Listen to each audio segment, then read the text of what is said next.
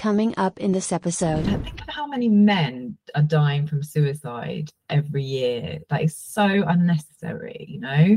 People, especially men, find it really hard to reach out for support. So how do we acknowledge that actually, yes, it is our responsibility? You know, we want our employees to be working to their full potential. Then we also need to know that they're not just a robot. So for me, I was brought up on conversation as the way of, you know, sharing ideas and exploring and all of the beautiful things that I think conversation brings.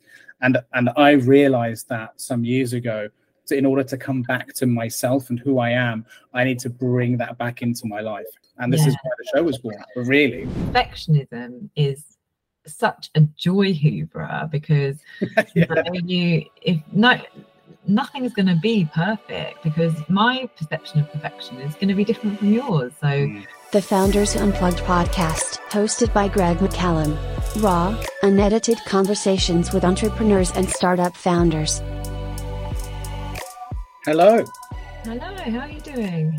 Good, thanks. How are you? Yeah, not bad, thanks. Let me just turn you up. Oh, really? Oh, yeah, sorry. I was just doing all of the technical things I needed to do before starting to open my mouth. So sorry about that. That's okay. Good to see you again. Yeah, you too.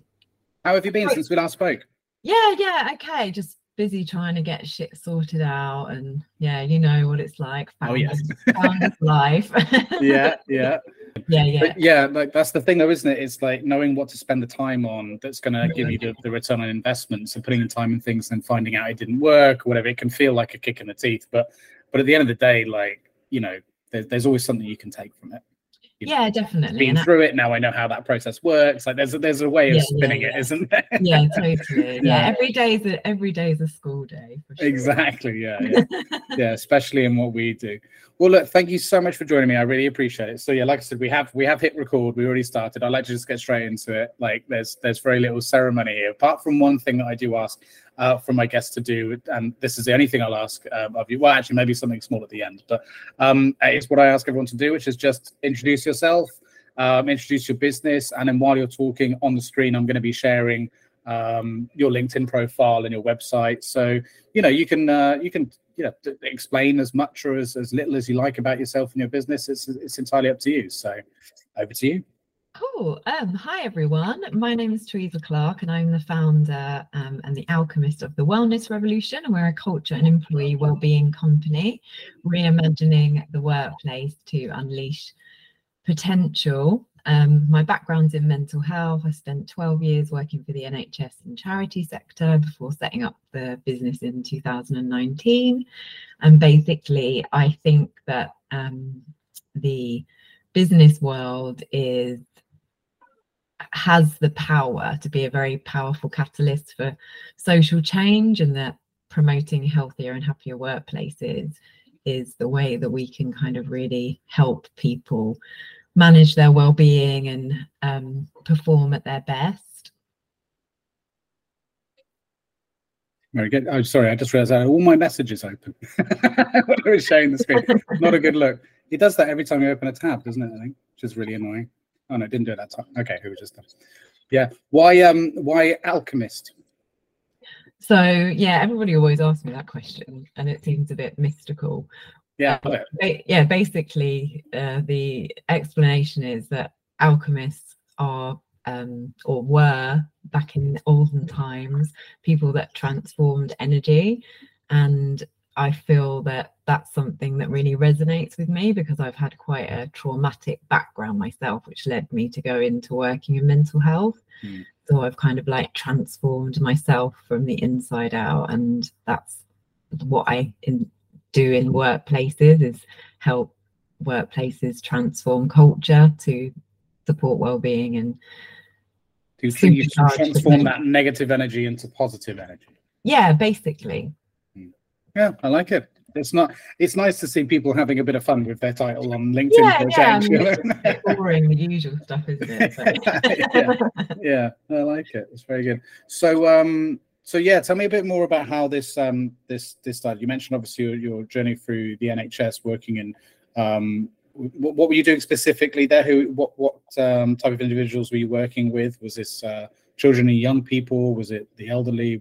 Was there a focus there, or was it a bit more broader than that? Yeah, I actually worked with people with severe and enduring mental health conditions that ended up in secure units when they committed offences. So I spent many years working in that field with I started working with offenders in the beginning, and then kind of went into designing sort of service design and delivery on scale. So I worked for Barnet Enfield and Haringey Mental Health Trust, and used to first I started working outreach in the community, helping people to rehabilitate when they were discharged from hospital. And then and I also, during that time, I was a trustee for an amazing charity called Key Changes that promote positive mental health through music. So they helped people to kind of overcome challenges, or just kind of find, I think the thing is with mental health is that when we're affected by that, we really lose belief in ourselves. And so if you think of those people that I used to work with, they have so much stigma attached. Not only do they have mental health condition, but they also have a criminal conviction. So it's very difficult to kind of believe that your life can improve when you have the sort of weight of those things and how society views that. So it's obviously very difficult for people to get jobs, but not even just, you know, for them to get an interview, but for them to sort of have the skills because they've been in hospital for a long time. So it's really about kind of like finding that thing in that person that, you know, makes their eyes sparkle, and then really kind of, you know, working with them to build that self-belief. Because if we believe in ourselves, we can do anything, but obviously self-belief is affected by so many different things. So that's really the work that I kind of built on. And then with Key Changes, that was just like an amazing example of how music and creativity can really just sort of, you know, bring passion back to people's lives. And when they're starting to engage in something that really, you know, sets the fire inside them, then it kind of impacts all areas of their life.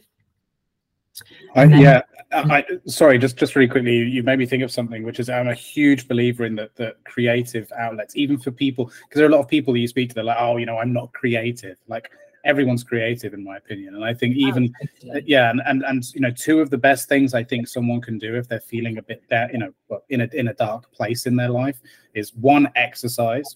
That's a bit of a no-brainer if you can. Not possible for everyone though, so you've got to bear that in mind. And the other is find a creative outlet, even if you don't think you're creative. Give it a go, because it's amazing. It's amazingly therapeutic. Whether that's writing something, or just, you know, scrawling on a piece of paper, getting some clay. There's something about it that uses our brain in a way that we don't often use.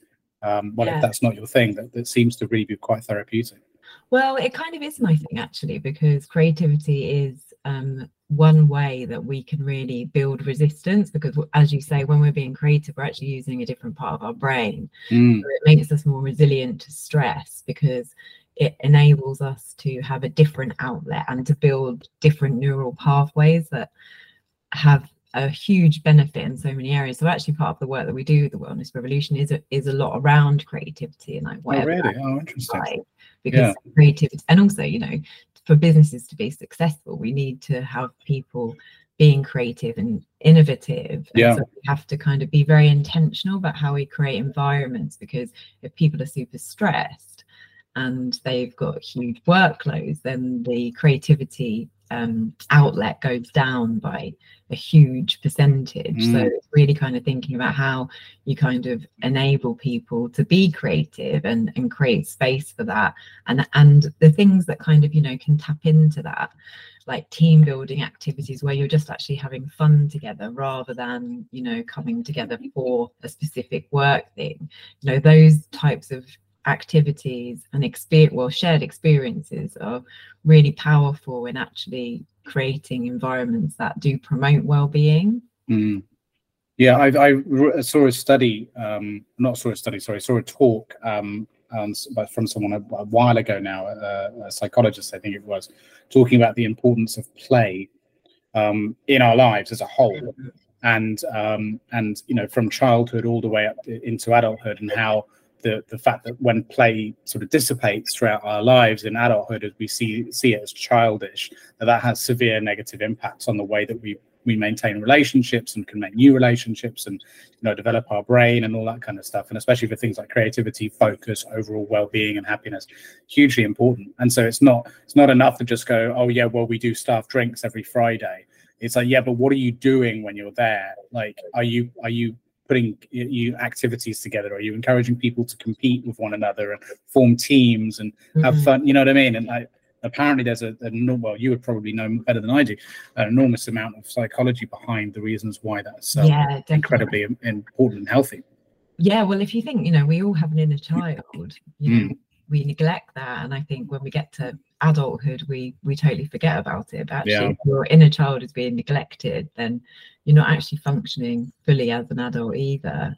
And I think I want to sort of go back to a point that you made about team drinks, like why still our kind of workplaces revolving around, having alcohol as an element. Because actually that's something that we really need to like tackle, I think, as well, because it is moving away from that. We are moving away, but I think there is still some shifts that need to be made there, because alcohol shouldn't be perceived as a way that we play. I mean, it might be for some people, but there's lots of other ways that you can foster that same energy without introducing alcohol. The problem is that becomes the focal point. That's the problem. Totally. And it's like we're going for drinks. It's a bit lazy, really. It is. Yeah, it is. It's like we're going for drinks as opposed to we're going to go and play pool and we might have a couple of drinks while we're there. Like there's a very different sort of elements to that. It's like that's the main point of where we're going, not anything else. Yeah. It's super interesting. And you have a background in the creative arts, as I remember, right? So you have a creative background yourself. So what kind of creativity do you explore as hobbies and things like that? So my background is in printed textiles. So I used to be a printer back in the day, many years ago. And the way that I have like several different creative outlets these days. I mean, I don't print anymore. I would maybe like to go back to that when I've retired or something. But I do. Like I love, as in like the screen printing. Yeah, screen printing. So I used to love that because I went to art college. And, did you? Yeah.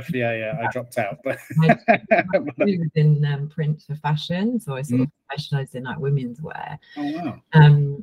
And it was like a really cool degree actually, because it's very scientific. So you used to like make all your own dyes, and there was lots of like different printing techniques. So it was like quite. So you have to learn the chemistry of it as well. You have to learn the chemistry of it as well. So it was really, really interesting. But my creative outlets now is like I really like to write, and actually I really like creating content, because I think for me I still get to use my design background with that, and I think for me that's like a really nice way, because I sort of thought for a long time, especially when I set my business up, I was thinking, well, yeah, that degree was really handy, wasn't it? But actually it has come in handy quite a lot, especially around branding and stuff. But I love to dance, so I like to go to like dance things, and just I think that's a really good way, like you're talking about exercise, I think it's a really good way to kind of express yourself and get rid of some stagnant energy.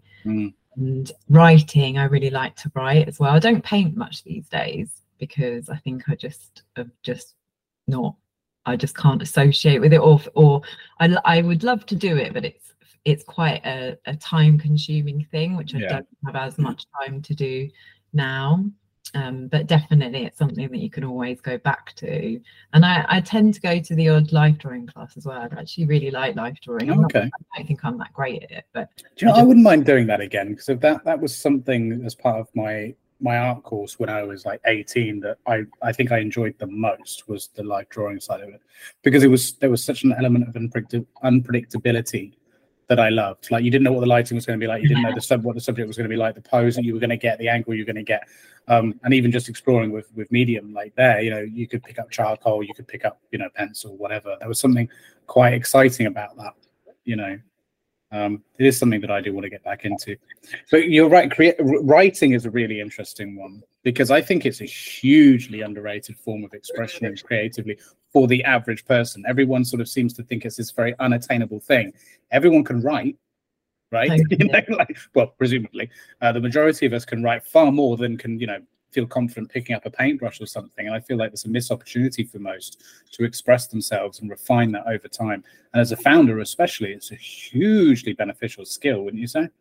Oh, definitely. Yeah. And I think the more you do it, even though maybe you might not believe that you're good at it, the more you do it, the more you let go of maybe those negative beliefs that says that you're not a good writer, and then you just get into it. So I think you know, the more we think about it, the harder it is. Whereas when we just let ourselves write, you know, even if no one ever reads it, it's just about, you know, that kind of form of self-expression. And I think writing and journaling is actually a really good way of getting to know yourself, like, you know, becoming more self-aware of like what your motivations are, you know, why you behave in certain ways. Like, actually, I'm doing this really cool thing at the moment, which is this book I'm reading called Change Your Mind by this guy called RJ Spinner, who's like an incredibly inspiring guy. Like, he had basically was sort of paralyzed from the neck down, and he completely healed himself with like this kind of thing that he created. But I'm reading this book, and there's a 14-day kind of journaling prompt. So you basically, everything you do, now it's quite time consuming, but everything you do, so as soon as you get out of bed in the mornings, you write. So say, for instance, like, maybe this isn't a great example, but you would write like, why do I drink coffee in the mornings?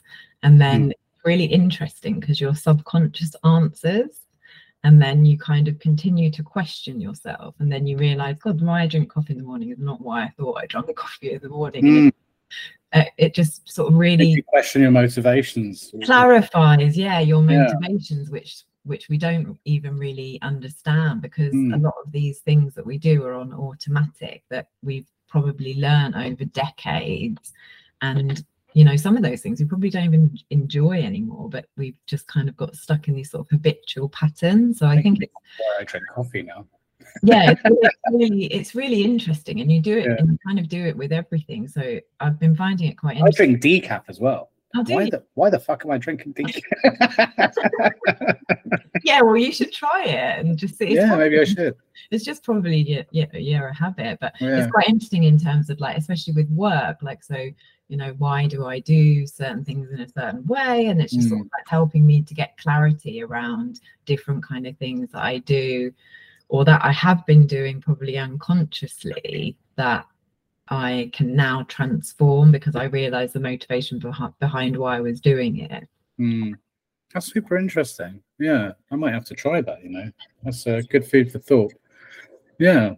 And what you mentioned there about painting as well. So I don't remember if we talked about this before when we first spoke, but I do a bit of painting as well. I've just converted the outbuilding. I've been sort of documenting it on LinkedIn. I don't know if you've been seeing any of my posts about it, but me over the last sort of like 2 months at weekends trying to convert the outbuilding into my new office, because as you can see, I'm in my living room.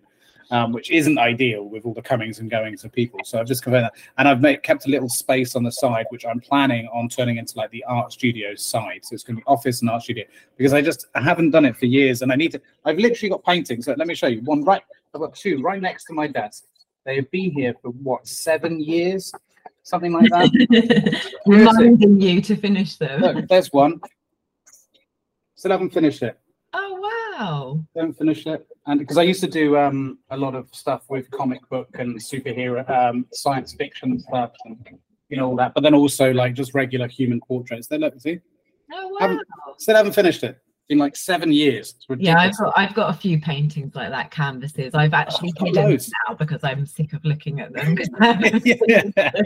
I've got more. These are the only two that's. Well, the worst one is I've got a huge portrait I'm doing of my wife and I's wedding photo. So because I did those for a little bit of friends and family. I did a few wedding portraits, you know, like painted them huge. They gave me a photo and I painted them huge. So that's the main one, because I promised that I would have had that finished a long time ago. We've now been married for like 5 years now. So yeah, I should probably get going on that one. I think that'll be the first one. That'll be your first one to finish.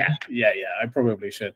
But a lot of it comes down just to not having the mental headspace for it, like you said, the time, and feeling like it's not priority when you've got business to run and so on. But also, for me personally, it's having the right physical space to do it. Yeah, totally. You know, I need to feel like I can just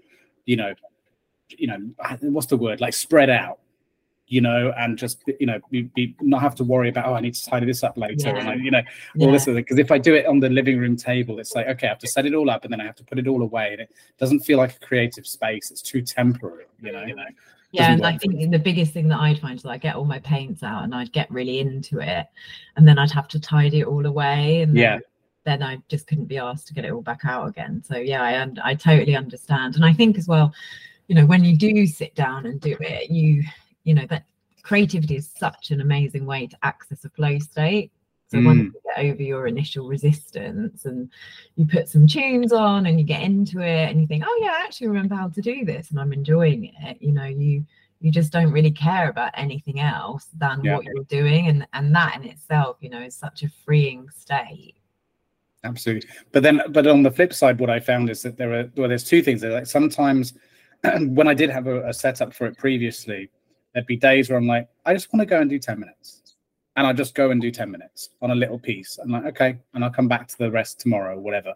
Like just the ability to be able to do that. But then equally, sometimes sitting down and saying, I'm going to sit down and I've got 3 hours. I can sit down and do 3 hours. And I'll sit down and half an hour in, I'm like, I'm just not feeling it. And walk away. Now, both of those scenarios where you've got to set everything up and put everything away, not ideal. You can't do that. So to be able to just dip in and out of something too is kind of my thing. It's my vibe and the way I do things. And with certain things I'm a bit chaotic. With other things I'm very strict and organized, and that's one I prefer to have a bit more chaotic, but in an organized way, which allows me to be chaotic. Do you know what I mean? Yeah, spontaneity. I think it's right. That's the word I'm looking for. Yeah, we like to call it. Yeah, because if you get the creative urge, and I think that's the thing that we talked about. You can't be like, right now you need to be creative. You have to create that environment and that space that allows you to get those ideas and things and feel in a good place to be able to then execute on it. Exactly. Yeah. Like going to the gym and stuff like that. It's the same sort of thing, isn't it? Yeah. Well, hopefully I'll get back into it and finish those bloody paintings. But So what kind of stuff do you do with so you mentioned you do sort of creative. Well, actually, no, sorry. I'm jumping ahead a bit. So let's go back again then to a little bit to my original question, which is sort of about, you coming up through working with the NHS. So working with offenders, which by the way, must have been a very difficult, job. Like, what were you doing exactly working with them? Were you working them with very much one-on-one? Was that solo? Were you part of a wider supportive team? Like what did that sort of look like? So at first I ran a service which was an intensive 48-hour service. So what I would do is I would meet people when they got discharged at the gates, generally one-on-one, but I had a team of volunteers that I trained because we were working on basically all the London prisons. So there's quite a lot. Actually, there is quite a lot of London prisons. So we would go to meet them at the gates, and we'd make sure that we had a lot of paperwork, because most people when they're discharged, they're homeless. So we'd need to take them straight to the homeless persons unit, but we'd have to have kind of like backup from the mental health in-reach team in the prison if they'd been assessed, because a lot of times people would go in and be on the list to get assessed, but because the duration was short, they would kind of like fall through the gaps of services. Right. So our role was to basically make sure that we had some contact with the in-reach team. So if there was an assessment or a diagnosis, medication, that we could then go to the homeless persons unit and show that the person was sort of in an emergency need for accommodation, and then help them get housed. We'd set up the first meetings with the benefits, and making sure that they had like the basic sort of foundational needs to survive first. And that the project started for 3 years, and it was really successful, and it got extended. But it was a shame in a lot of ways, and I used to find it quite frustrating. But because of our funding, it was really limited to 48 hours. So we'd be able to because there's not a lot you can do in 48 hours, to be honest with you. I mean, housing, maybe we'd get some temporary accommodation, but then they'd need to kind of produce more paperwork and there'd be other stuff. So we tended... You're kind of getting the ball rolling on a lot of things, I yeah, imagine, but you don't really know the outcome. So we tend to kind of extend it for about 3 weeks so that we could sort of get them like into the right things that they needed, and then we'd kind of just sort of have to leave them, which was, you know, a bit of a shame really, because people need a lot more support than that.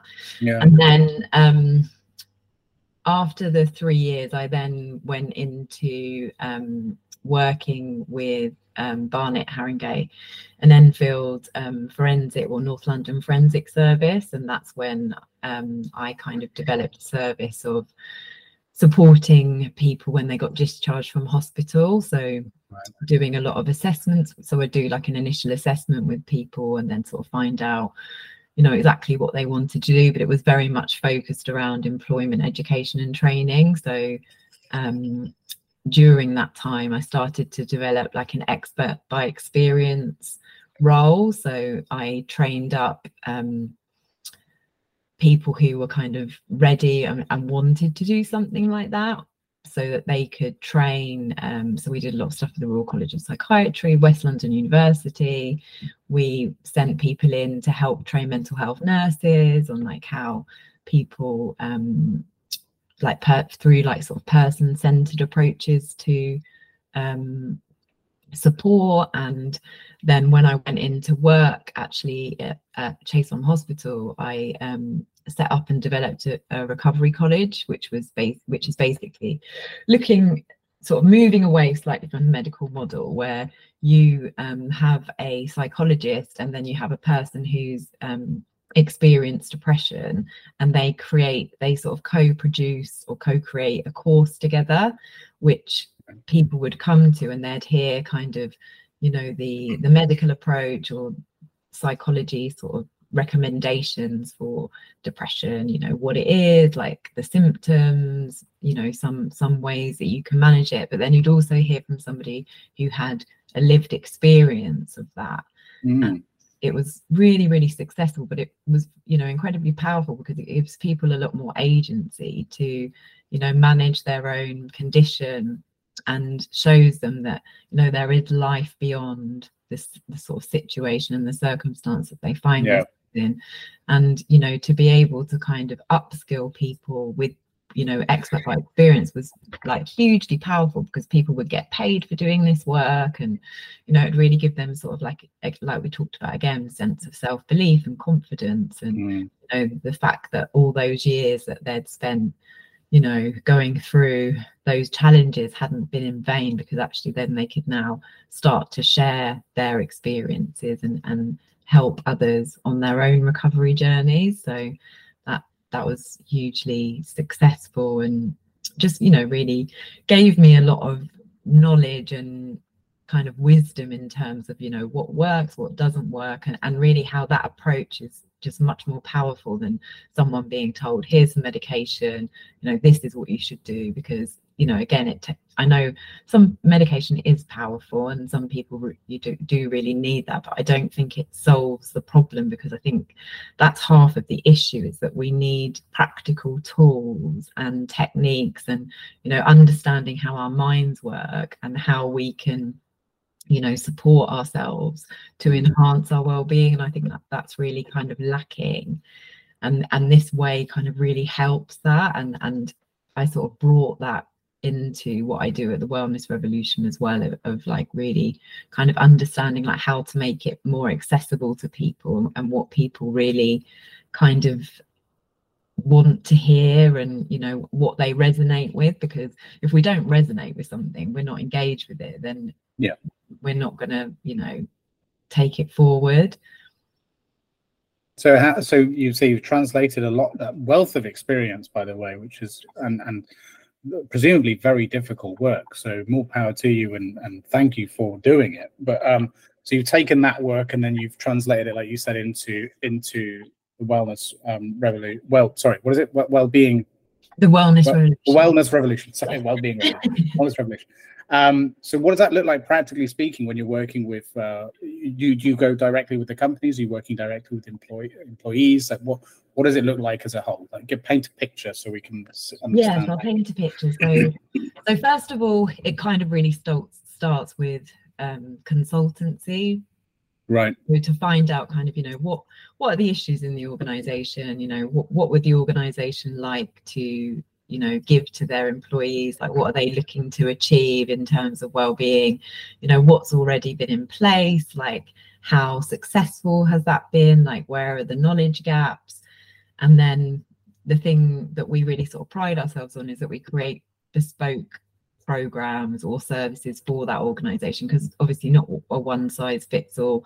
Organizations are very different, cultures are very different, some places might be really good at this but not really good at that, and it's just sort of like looking at all the components. So first of all, well-being is multifaceted as well, particularly in the workplace, because it's not just our mental and physical health, it's the conditions of our work, it's leadership, it's play, like we talked about, creativity, communication, workload. There's so many different factors that influence an individual's well-being.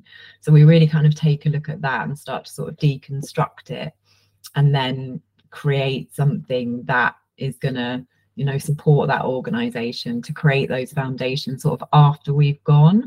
So different ways that we do that is between sort of helping them to create strategy, like well-being strategies, looking at leadership and areas where training is needed, or kind of a redesign of training, because leaders these days need many different skills than they used to.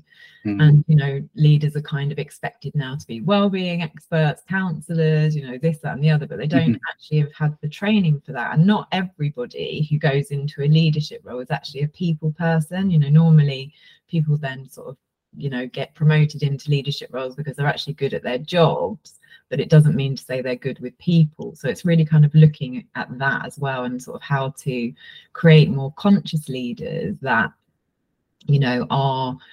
are equipped to deal with the many different things that come up in organizations, and also to understand emotional intelligence in a way of like how much they influence the people that work underneath them. So if you're super stressed all the time, then chances are your team is going to be super stressed all the time, because emotions are contagious. Happiness is, you hear that saying, happiness is contagious. Well, it is, but negative emotions are contagious. So if you've got an issue with burnout and stress in your organization, that tends to kind of filter down to everybody. And so it's really about kind of becoming aware of like what those issues are, and then how you can be very intentional about how you design the employee experience and the culture around that, because essentially culture is just like us, like culture is the behaviors and the actions and the belief systems that you repeat over time. So if you've got a dysfunctional culture, which unless you're being intentional about it, you will have an element of a dysfunctional culture, because without that intentionality, it's difficult to craft it in the way that you would like it to be for the benefit of your employees and your business. So it's really about kind of showing people how that works. And we help design things like team rituals, which sort of really help people to cultivate cultures of well-being, and understanding all the layers that come with that, and that it's not just getting a mental health first aider in. Like, I really am not a fan of that approach at all, because what is that approach? So you might have heard of it, you might not. I mean, it's quite no, I've not heard of it. So mental health first aid is like a accredited 2-day course where you can go on, and your company will send somebody to be a mental health first aider, and so they would be a point of contact within the organization, that just a bit like a first aider but for a mental health aider. But there's so many things that come with that. I mean, 2-day course, you can't really train somebody to support people with mental health. You can give them some basic information, but you can't really give them, you know, the full expertise of you know, that. And also it's a lot of, you know, heavy lifting for that person. So if you've not got anything in place, you know, when I worked for the NHS, everybody had clinical supervision because you're working with, you know, a lot of stuff, and you also need to kind of process that. But what happens in organizations is, you know, they think, oh, you know, this is accredited thing, we can sort of tick that box for mental health in our organization. But there's several reasons why it doesn't work, and there's a lot of evidence out there to show that it doesn't work. There have been a lot of studies. One is because there's a kind of like re-stigmatization, I think, that happens with the mental health first aider.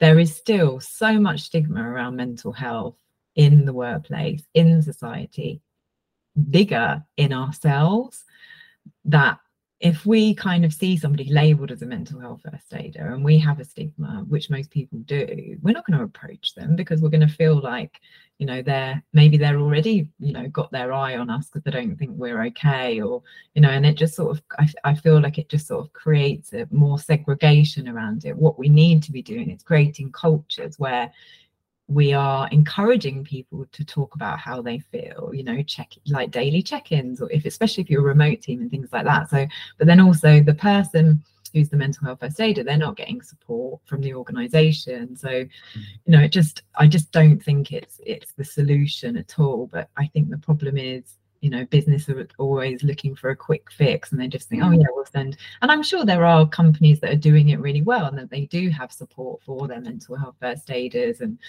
you know, it does work in a sense, but it doesn't solve the cultural problems, and it doesn't solve, you know, those bigger issues around, you know, are our workloads too high? Like, are our managers toxic? Is our culture toxic? Why are people's mental health being affected by work? What's going on outside?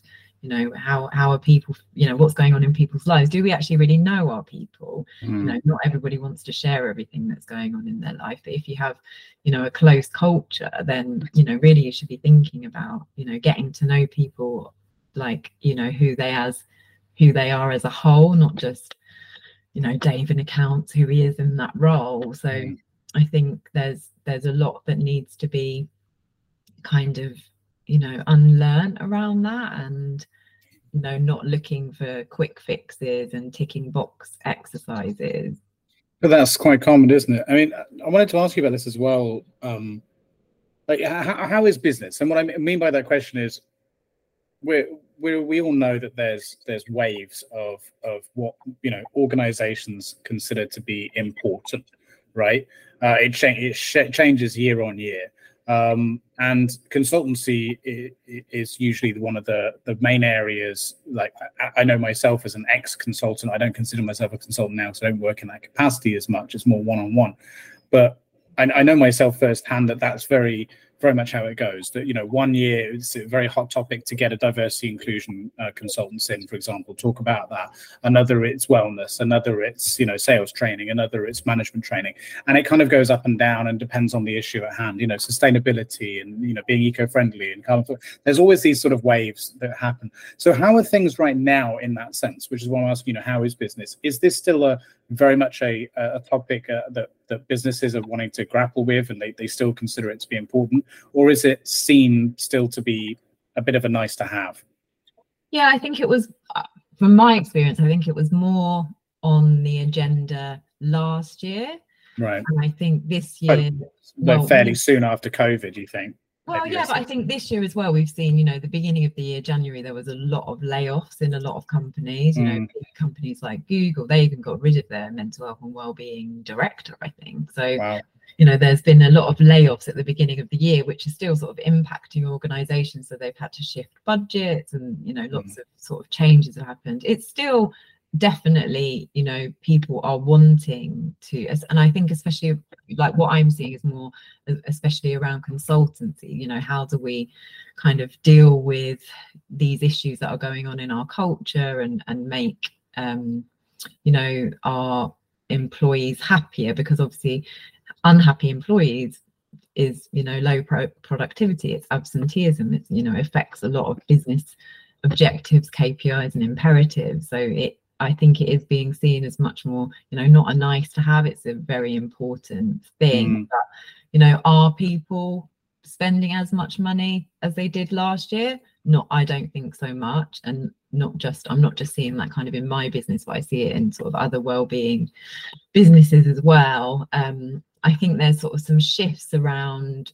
what, like, we design offsites and deliver retreats, and I think that's becoming more of a focus point of, you know, understanding that, you know, maybe some of the well-being things that have been offered in the past, because of the nature of the organization workloads, you know, especially if you've had layoffs, then people are doing more work than they were before. So, you know, some of those things people aren't really getting time to access, or even if they do, it's, you know, they're so burnt out that, you know, it's just not really maybe a good spend because the cultural issues that are impacting that. But I think offsites and retreats are, especially for remote teams, you know, they're a really great way to bring teams together, to promote well-being, to promote team building, to actually, you know, be together without the stress of like the everyday monotony of work. And they actually are very, very impactful. So I think there's a real shift around organizations, you know, also wanting to be back in the office too,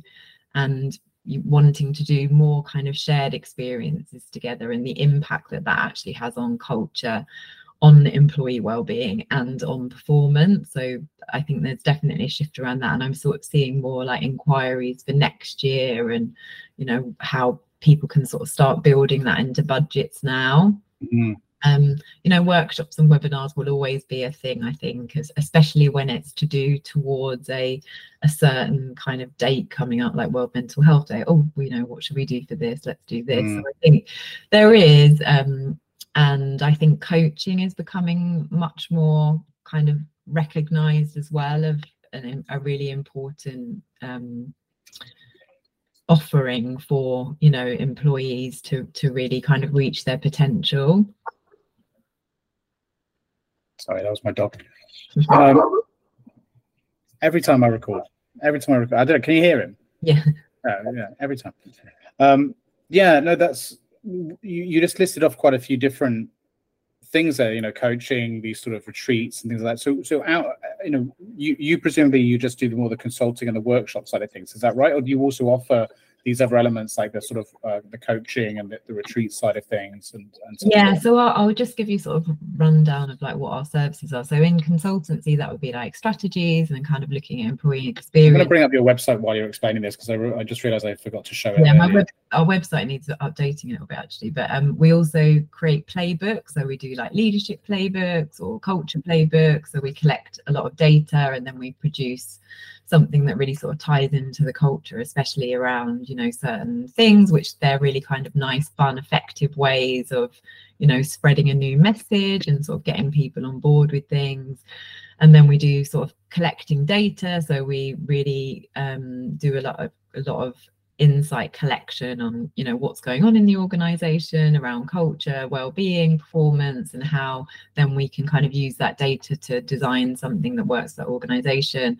We create well-being programs, so bespoke programs around you know, delivering workshops, group coaching sessions, different ways to kind of support learning. And we also do the offsites and retreats. We design those, and yeah, that's kind of us. And obviously workshops and webinars are all part of kind of the offering.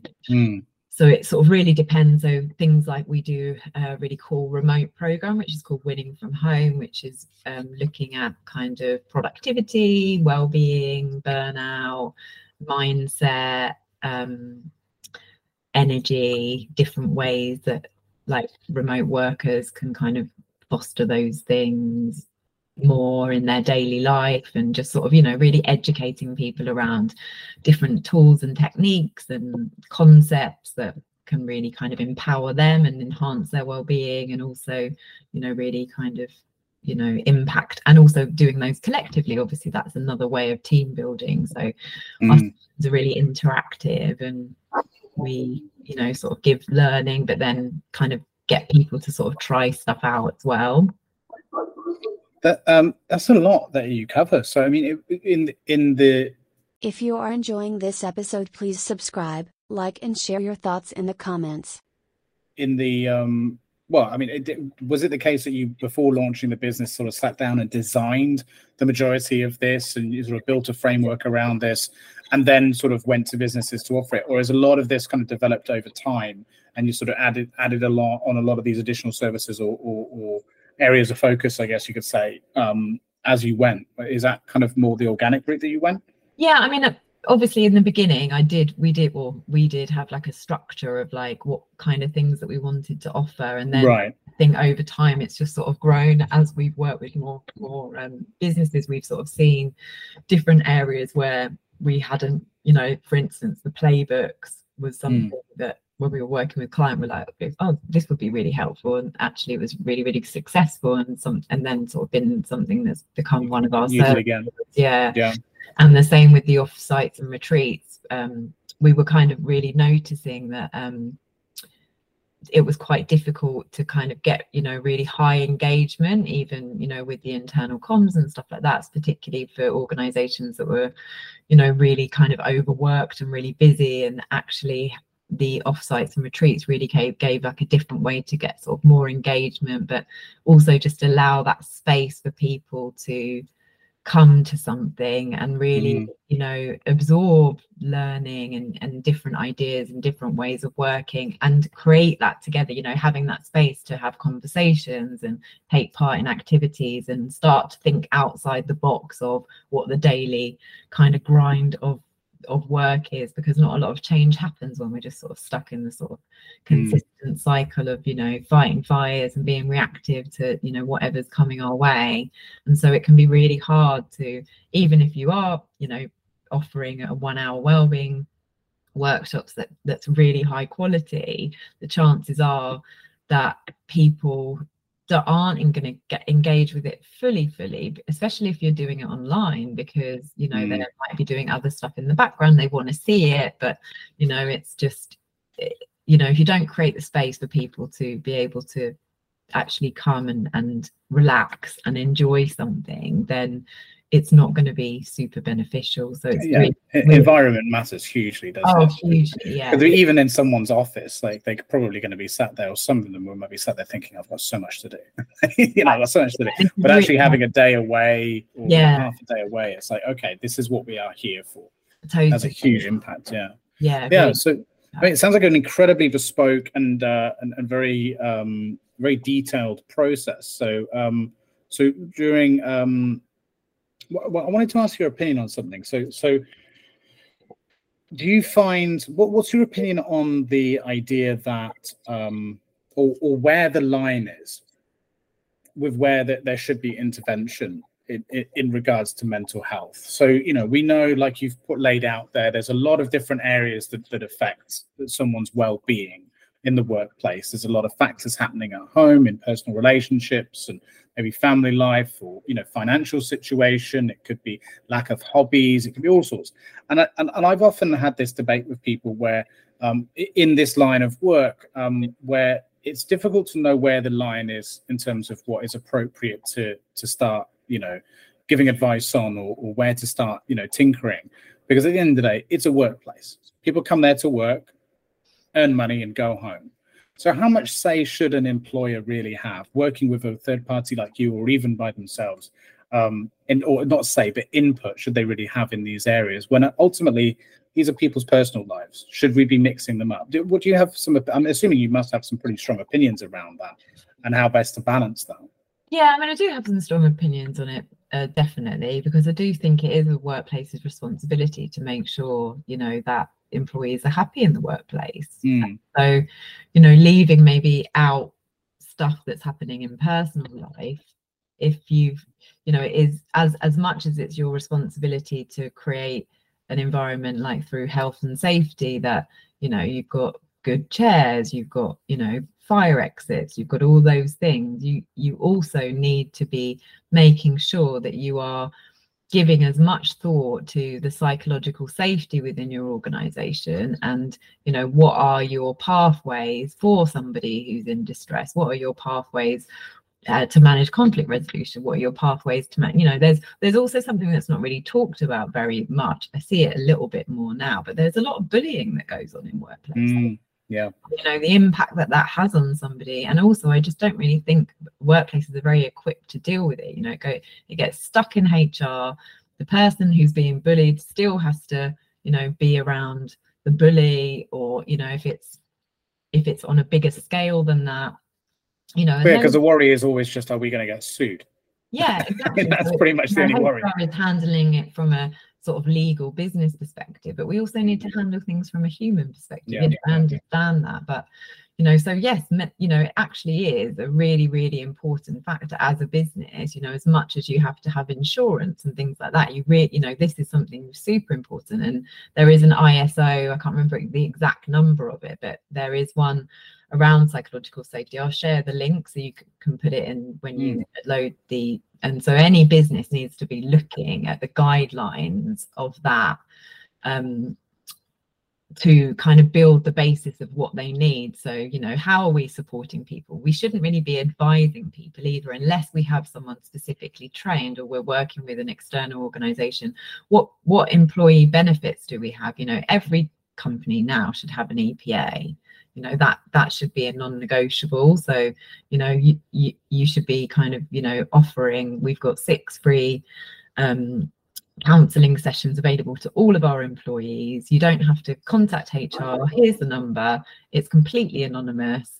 And, you know, that should be something that every company is offering, you know, anyway. And just really thinking about, yes, obviously, if people are going through stuff in their personal life, and let's face it, you know, everyone is suffering with something. You know, some people are more conscious of it, some people are less conscious of it, but everybody is affected by something. It's all part of being human. You know, if we were all really positive, happy beings all the time, we'd be enlightened and we wouldn't be here. So, for sure. You know, and then you put a load of unhealed people all in the same environment together. You know, you're going to have tension. There's going to be conflicts. There's going to be, you know, people who are struggling. There's going to be a lot of people who can't talk about, you know, the fact that they're struggling. As we talked about, you know, stigma is a real thing. It exists. The worst kind of stigma is the internal stigma that stops people getting support and help because they're worried about what other people are going to think of them, or they're worried that if they say it out loud, it means they can't cope. You know, I think there's, especially within our culture, there's this very sort of like stiff upper lip type of approach to things like that. You know, we don't ask for support, like, you know, and that I feel that is the workplace or organization's kind of responsibility, to create cultures that dissolve those ways of being. Because the more, you know, think of how many men are dying from suicide every year. That is so unnecessary, you know. But people, especially men, find it really hard to reach out for support. So, you know, we really need to look at culturally, you know, and it's not just about the workplace, it's about how do we start to have more open conversations, how do we acknowledge that actually, yes, it is our responsibility. You know, we want our employees to be, you know, working to their full potential. Then we also need to know that they're not just a robot, that they have emotions, that they have feelings, that they might have a bereavement, that they might lose a relationship, that, you know, and all these factors impact all of us all the time. So it's really, you can't separate the two. You can't separate human beings from work. You know, it has to be, and that's where I feel that we need a revolution in the workplace in terms of like really humanizing it and understanding that actually. And if you look at all the top performing organizations out there, the reason why they are like that is because they are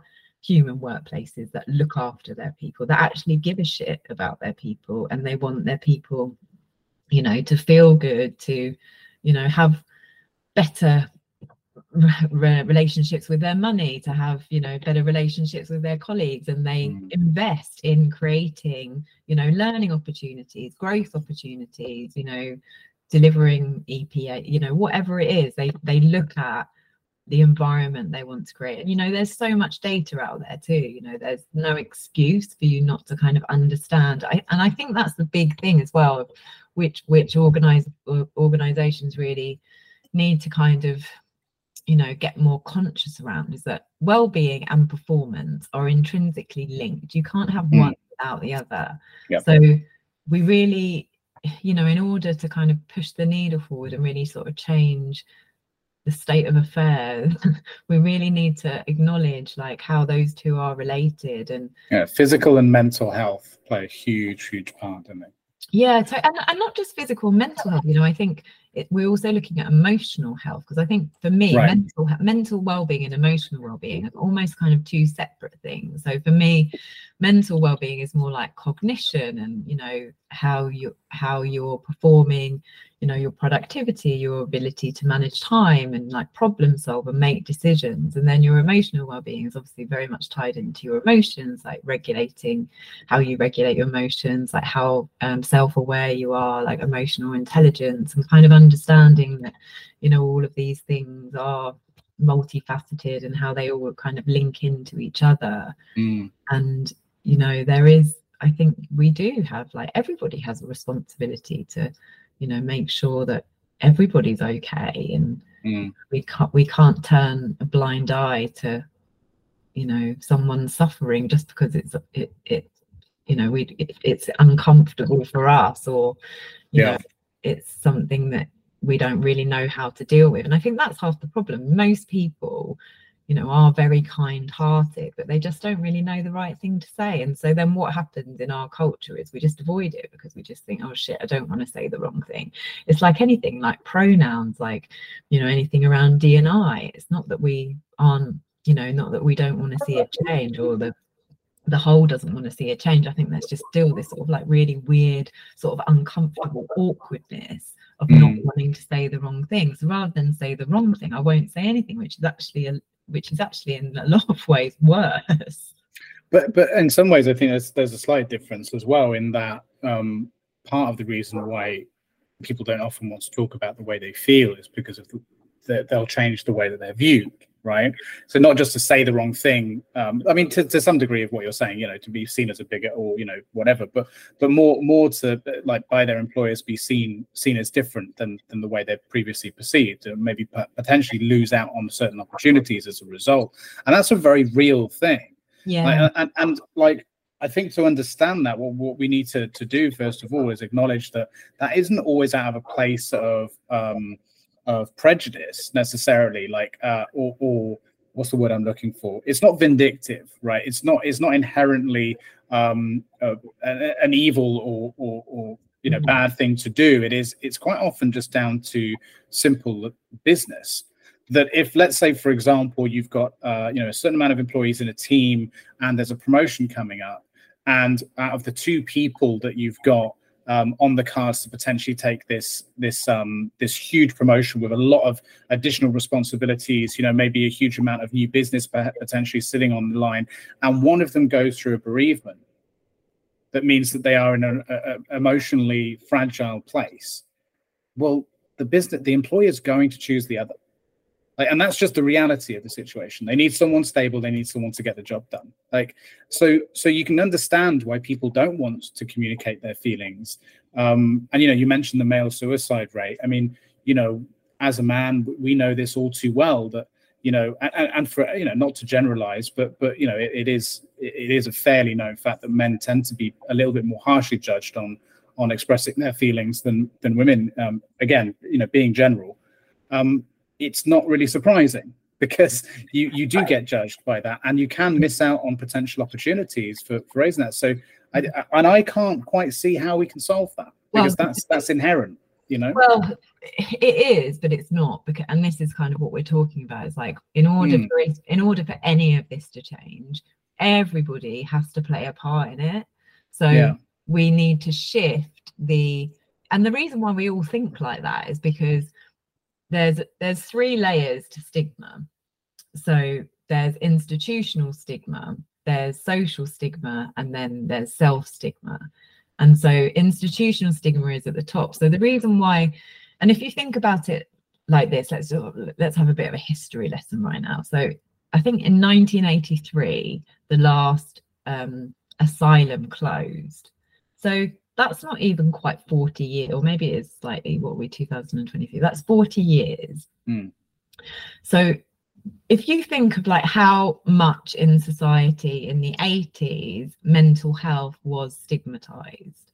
So we used to send people to asylums. That's how much we stigmatized it as a society and as a culture. And we only closed those down 40 years ago. So we're not going to unravel all of that stigmatization within a 40-year period. Oh yeah, absolutely. You know, we've definitely done, you know, we've definitely made some good headway. Come a long way. Yeah, we've come a long way, but in order to kind of accelerate that and really shift it, we need to change those, you know, first of all, government needs to invest more money into, you know, you look at, well, when I worked for the NHS, it's quite a long time ago, but I know, for instance, now that it's really, there's a huge waiting list to get, you know, access to therapy. There's, you know, many people in this country, God knows how many, but are being prescribed medication. You know, there is, you know, mental health is a crisis. Like, it's getting worse, it's not getting any better. So we need to start to invest as a, you know, governments and, you know, institutions investing more in actually how we support to change this. Whereas 40 years ago, no money was being invested in mental health, or very little. And when I used to train, in 40 years, you look at how many advances in pharmaceutical treatments for cancer, for you know, degenerative diseases, and how many different kind of new ways of managing and treating those conditions are. In terms of mental health, like within 20 years, there was only one new different type of medication created.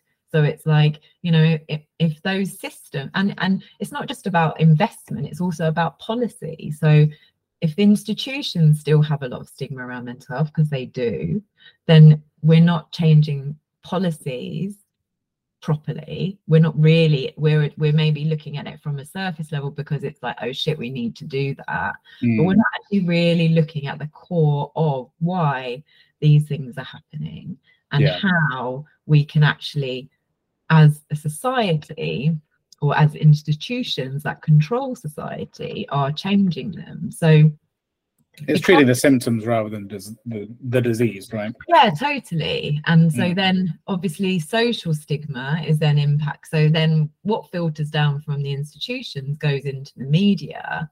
So then, you know, we pick up a paper, oh man with schizophrenia has gone out and stabbed somebody, and it creates all this fear. And so, you know, there's still, even, you know, the press nowadays is getting better. But I want to use a little example, actually, and maybe I won't say the organization, but I recently did a podcast for a very big broadcasting organization, and it was talking about my personal story and my own mental health challenges. And at the end of the interview, they have like a clip which says, if you've been affected by blah blah blah.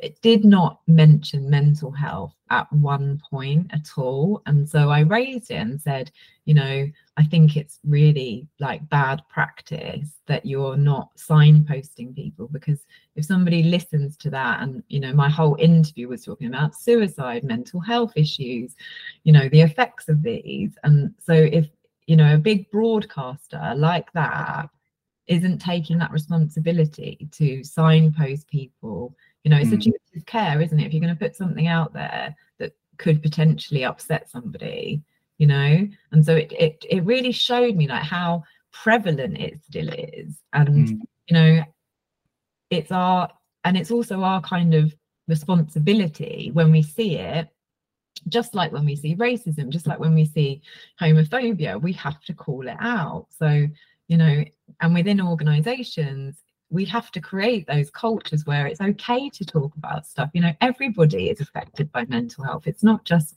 you know, one person's affected by it and not the other. Yes, more kind of severe diagnoses affect less people, but actually, you know, if somebody is unwell and it keeps building over and over and over, then they're going to end up with a diagnosis. You know, that's how, you know, progressively we get more ill, and especially if we don't talk about it. So it's really about, you know, addressing these bigger issues of like understanding how much stigma is prevalent in society, how much we can then, you know, what is our responsibility as an organization, and how can we really look at how stigma is impacting our people from speaking up. And you know, if we've got leaders role modeling that they're talking about their well-being, and they're talking about stress, and they're talking about bereavement and things that are affecting them, and how they've dealt with anxiety and stress and, you know, addiction, whatever it is, then, you know, it's creating a safety, like that psychological safety, to show that, you know, it's not just employees that are affected by mental health, everybody is affected by it. And then the worst kind of stigma, as I say, is that the internal stigma. So you just talked, you know, the points you raised then just, you know, really highlighted a lot of those things of, you know, I can't say that I'm suffering, or I can't say that I'm in need because I'm going to be looked at differently. Well, why am I going to be looked at differently? Because society stigmatizes and has basically influenced us all to believe that if there's something, you know, if we're struggling emotionally, then we must not be good enough, then we must not be able to deliver our work, then we're not capable. And actually none of that's true. While it might not be true, it is true though that you're looked at differently. So understanding that, because I agree with you, like, on everything you just said, but to play devil's advocate, which isn't always popular, but I'll do it anyway because that's kind of the point of this show. While all that may be true, it is also true that you will be perceived differently more often than not. And understanding why that is the case doesn't prevent that from happening. So, you know, just me, and let's say, you know, me understanding why my boss might pass me over for the promotion if I'm more open about my mental health issues, let's say, or the struggles I'm going through and things like that. Him passing me over for that promotion isn't going to prevent that from happening. It's still going to happen. So you know, what can individuals do you think to sort of have their cake and eat it a little bit in that situation? Because that's the bit that I struggle with. And the reason why I'm laboring this example as well, by the way, just to give it a bit of context, is because I work and have worked predominantly with a lot of sales professionals, and in sales especially. Well, it's the world I know the most, right? So I'm going to use that as the example. But from my understanding, it is definitely the place where you see a lot of mental health issues, an enormous amount of alcohol and drug abuse, you know, working far too much for quite often very little reward, but people chasing those big paydays, chasing the promotion. It's very competitive, you know, very cutthroat. And that's where you see that a lot. Those that expose any amount of their neck, there's someone that will step over them to get that role. And that's what it is. And I agree, there's a lot of inherently wrong with the structure there. But if we're talking to those individuals, how can you have a better sort of balance? How can you, what advice can we give them to navigate that in a better way, to kind of have their cake and eat a little bit there? Or can we not? Is the advice there, go to a better company? No, we can totally do that, I think. And it needs to be a two-pronged approach. Get out of sales. That's the well, it needs to be a two-pronged approach, I think. First of all, you would need to, you know, address the leadership of like what's going on, because I know those environments from, you know, when I was like at uni and stuff, you know, sales things, and also let's just flip it. Happy salespeople make 37%, close 37% more deals. So you need to, I think it's about, you know, addressing leadership and first of all, you know, just giving them some basic, like, you know, fundamentals about mental health, and, you know, where it's, you know, because also I think it's like when you put the stigmatization in front of people and you say, this is the reality.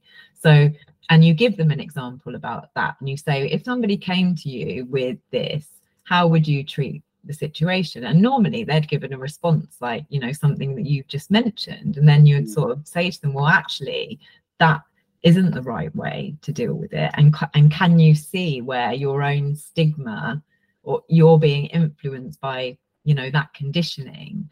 So it's really kind of getting them. But could it not also just be a sensible business decision in some cases, not to burden someone more with responsibility and additional work and responsibility that might be associated with a promotion at a time where maybe they're quite vulnerable and they think that they want it and that they could do it, but actually making a decision to give it to someone who's at a better place in their life, you know what I mean? Like, so there's, but it kind of works both ways, right?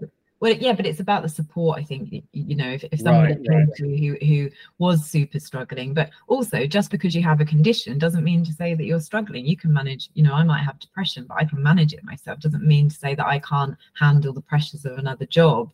But if my manager's aware of it, and I can have reasonable adjustments, or maybe someone can support me. So it's not about just saying, oh, well, that person's this, then, you know, they can't possibly manage that, because also, you know, that's us making a call on whether someone can manage something, and that's right. Not so really then everyone's making assumptions at that point. Yeah. And nothing. And that's about the assumptions. So I think it's about, you know, like really unlearning a lot of that. Oh, well, this needs, if someone's got this or they're struggling, it means they can't do this. It's about actually, how can we help this person to reach their potential? You know, what can we put in place to support them? So, you know, they've just gone through a bereavement. I still really want them to get this promotion, but I'm going to give them a couple of extra people to handle this, you know, project for the first few months, and then we'll reassess and you know, keep checking in with that person. You know, don't just not give someone something because some, you know, awfuls happen like that. You know, yes, if they need to take a big amount of time off and it's really affected them so they can't work, that's a completely different story. But I think what we need to be aware of is that those decisions and those assumptions that we're making can actually make somebody even more unwell, because we're taking away their agency and, you know, their ability to make choices. And it really, you know, it wears down at somebody's self-belief. And then I think for the actual salespeople, you know, if you're in that environment, first of all, if that culture is toxic, then you need to get out, because it's never going to change and it's actually just going to make you more unwell. But if it's not necessarily the culture and it's just maybe some patterns that you've learned that you think you need to kind of continue with the pace of, it would be really about I would suggest initially of like getting somebody to really like give themselves a bit of an energy audit, or like a happiness audit, like where, you know, how do I feel on these 10 things? Like, what's my sleep? How much sleep am I getting a week? Like, how many hours am I working a week? You know, how do I actually feel? Like, what is going on with me? And then once you become aware that you're not happy, because the other sad thing is that when we're not really that happy, we get used to feeling like that. It's called, you know, learned helplessness. So we just sort of get used to feeling that this is the same thing that's going to keep happening to me.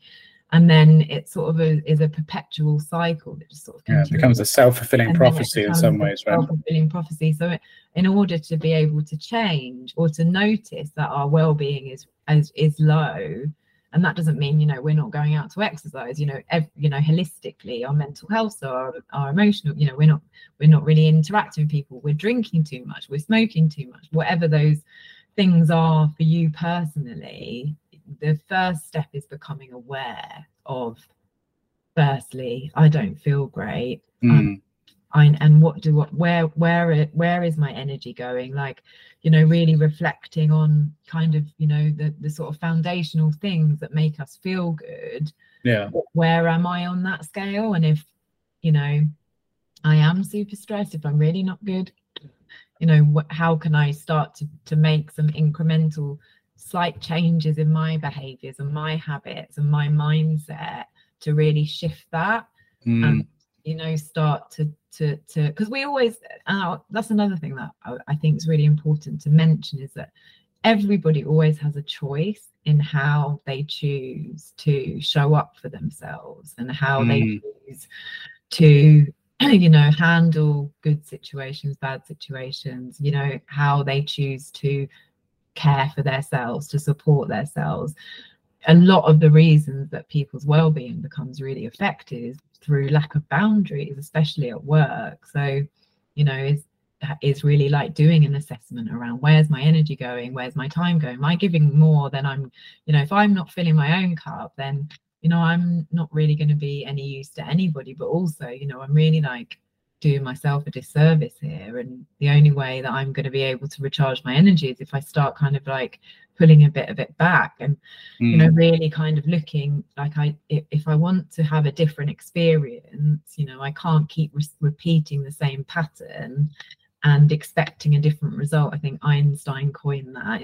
It's madness, you know. So it's really about just because I think the biggest thing in well-being is just becoming more as self-aware as you possibly can, and really kind of looking at, your thoughts. Like, our thoughts influence so much. If we're having negative thoughts all day, we're not going to be having a great experience of life. If we're not looking after our bodies, if we're not sleeping, if we're eating badly, if we're drinking loads, or like whatever it is, we all know the things that we all do that aren't good for us, and we all know the things that we do that are good for us. So it's really about just checking in with yourself and just thinking, gosh, especially like let's for instance talk about those sales people in that toxic environment that are living that life experience. Do you still want to be living this in a year's time? And if you don't, then how can you start to make changes in your life that are going to either keep you in that environment but you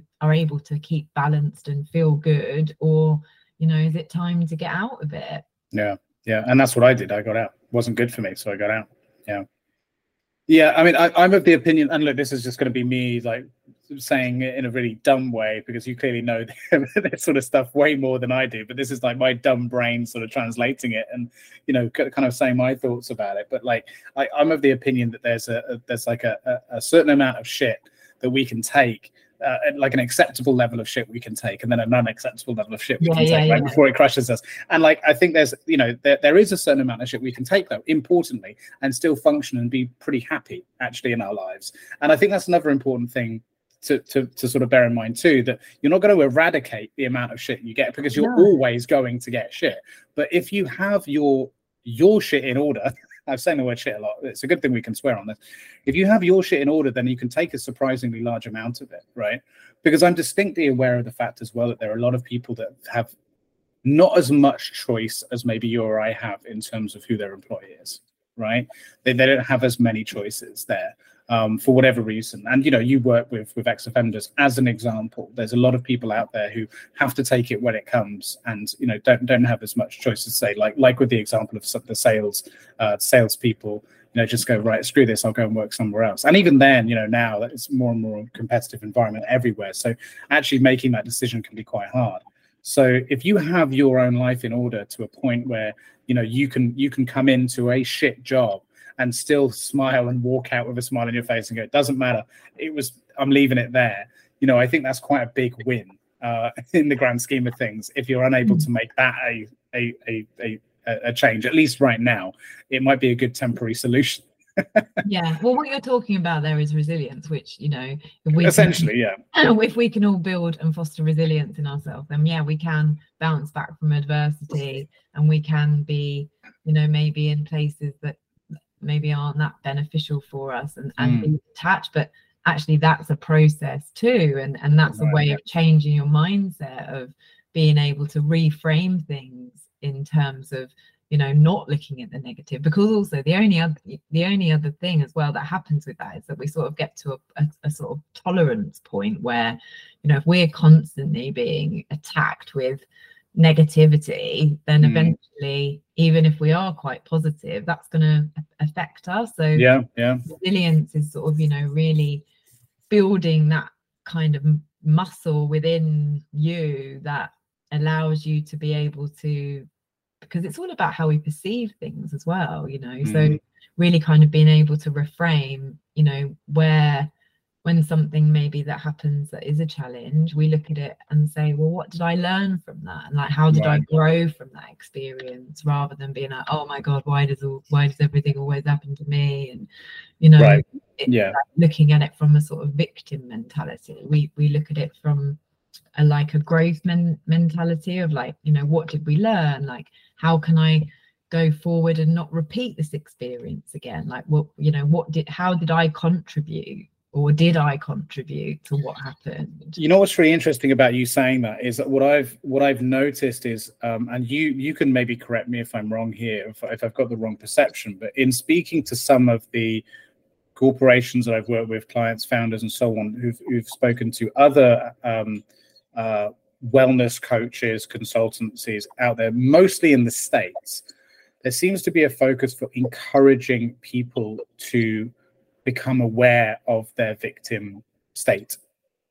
that seems to be the way that they're approaching a lot of this, is encouraging people to, so say for example, you do come across quite a resilient individual who does look at things through that prism that you've just mentioned there, of looking at everything as a learning opportunity. Okay, how could I improve, and so on. That their approach seems to be, no, you shouldn't have had to have gone through that, and actually changing their mindset from that to the victim mentality, and saying that is actually more important.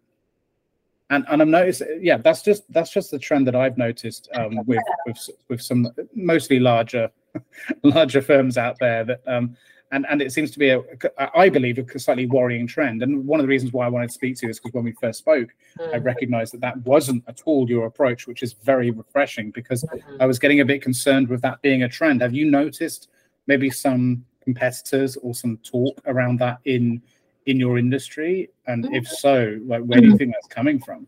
Yeah, I mean, I haven't noticed it so much, actually. I mean, I do think it's something that we all need to be aware of, if I'm really honest, because I do think that we all have the ability to feel victimized. Yeah. You know, sometimes, yes, it's worthy of feeling that, but also if we have a belief that bad things are going to happen to us, and that, you know, everything's against us, then it's almost like a self-fulfilling prophecy as well. Yeah, it's inevitable at that point, isn't it? Yeah, it's inevitable. Yeah. So I think, you know, it feels like it's the philosophy that underpins what you do in some ways, actually, what you just said there. Like, it really resonates, because it is like two opposing philosophies. It's almost like, you know, communism versus democracy. It's like, you know, it's like, you know, one is all about me and one is all about everyone else. You know, what one is what can everyone do for me, and the other is what can I do for everyone else. And it's kind of like, you know, it's very interesting, because it feels like a lot of organizations similar to yours operate on this very different philosophy.